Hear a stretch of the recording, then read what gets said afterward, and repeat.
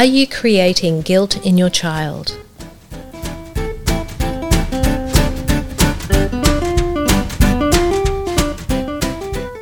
Hello everyone, welcome to Signposts for Living with Dr. Kirsten Hunter.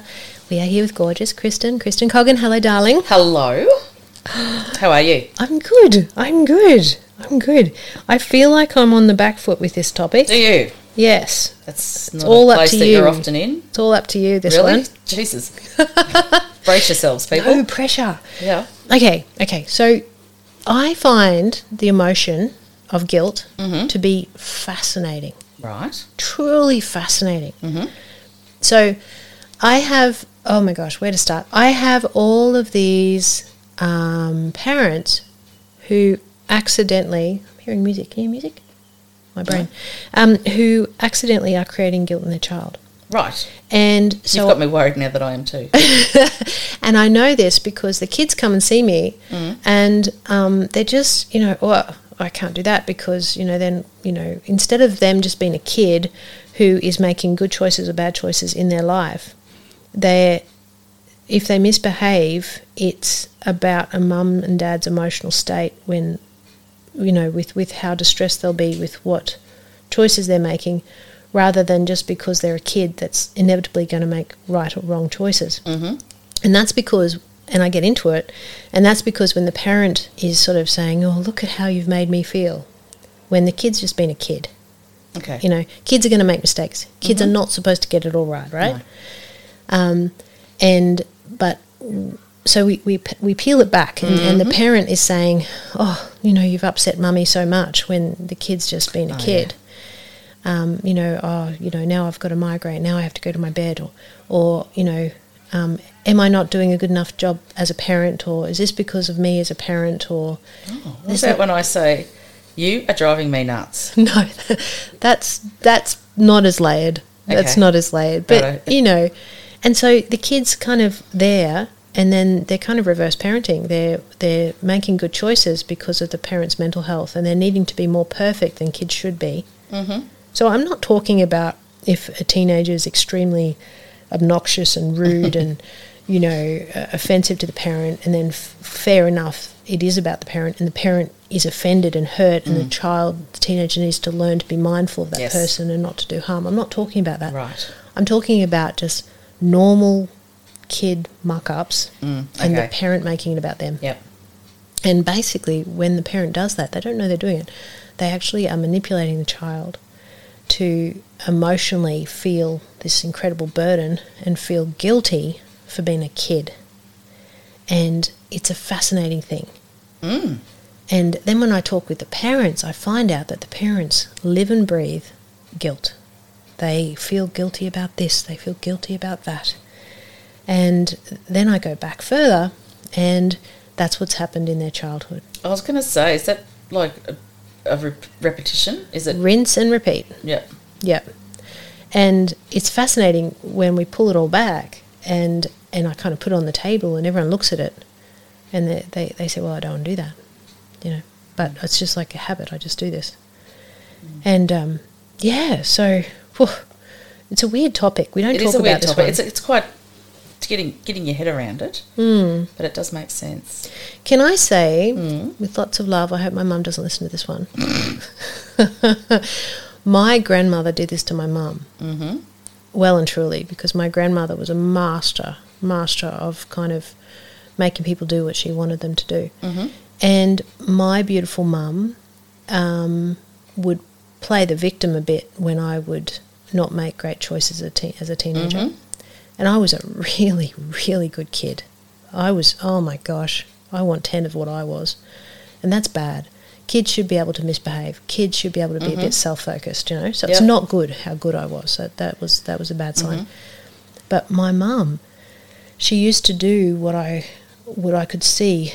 Before I was a psych, I could read it already. I could see that she just had this sort of knee-jerk reaction of kind of guilting me for being a pretty good teenager and making a few mistakes. And I could see it in what she was doing, and it never worked because I could see it. Yep.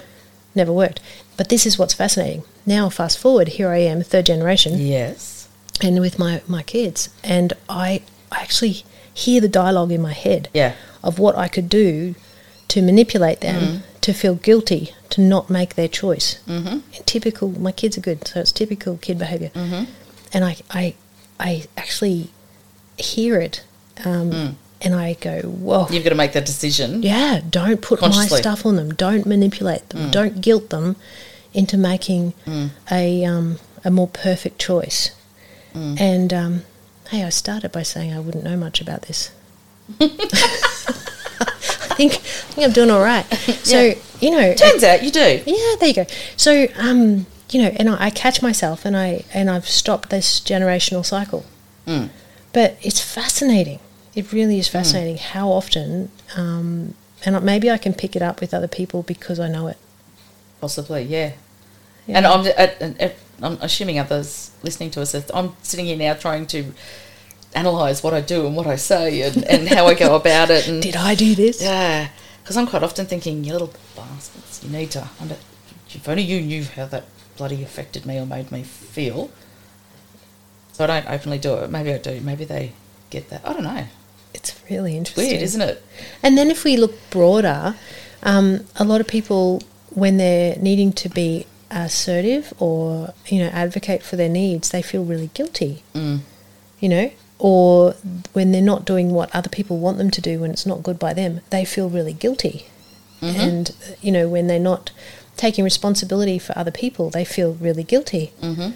And, I mean, I have to say there's a disproportionate amount of them that I've asked, and they've been Catholic. Really? Yes. Now, I'm not Catholic. I don't understand Catholicism a lot, but I kid you not. And then they say to me, oh, it's my Catholic guilt. And you're going to hate it. I'm going to say the word. I go, oh, that's Cliche. That's cliche. And they say, no, it's not. And so I went and spent some time researching this.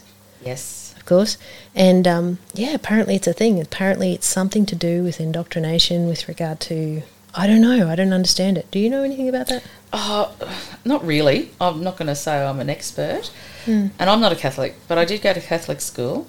Well, then you'd have more of a shoe-in than me. My kids went to and do go to Catholic school. So it resonates what you're saying. Really? Yeah.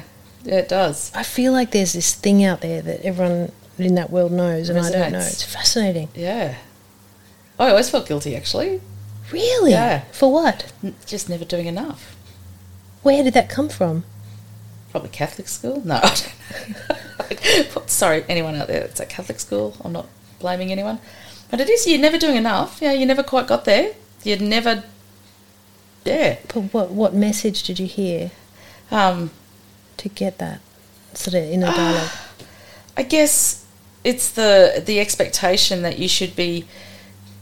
Whatever you're doing, whatever it is, whether it's, you know, you were studying, playing sport, spending time with your friends or whatever, you should be doing it 100% right and giving it all 100% effort all the time. And you're probably never going to do that because that's very hard to do. So you're getting told you should be doing it, but you probably won't be able to do it.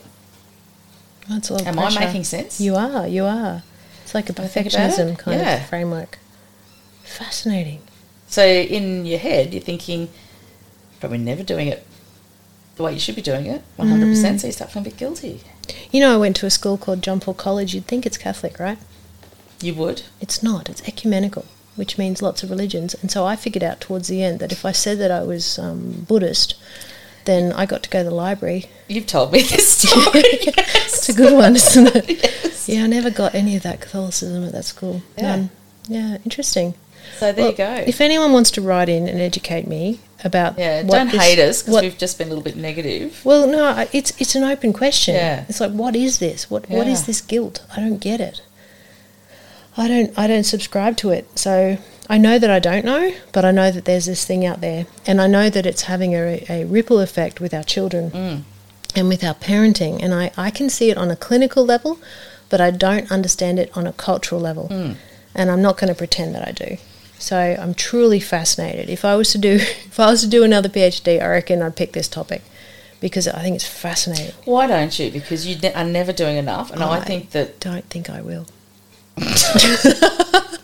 But yeah, there you go. No, seriously, I'm really interested. If anyone wants to write in about what this is, what is this guilt thing that people feel, and you've sort of talked about it there. Basically, can I say from a clinical perspective though, that is complete BS, because if this concept of having to do your best, that's not looking at whether the task is something. You've got to have a rating scale of how much of a priority and how urgent it is, and therefore how much effort and how many resources you put in. Well, it's funny you say that, because I've only worked that out as I've gotten older. There you go. And I have felt very guilty and a lot of my life, because no matter what I'm doing, in my mind I was never doing enough.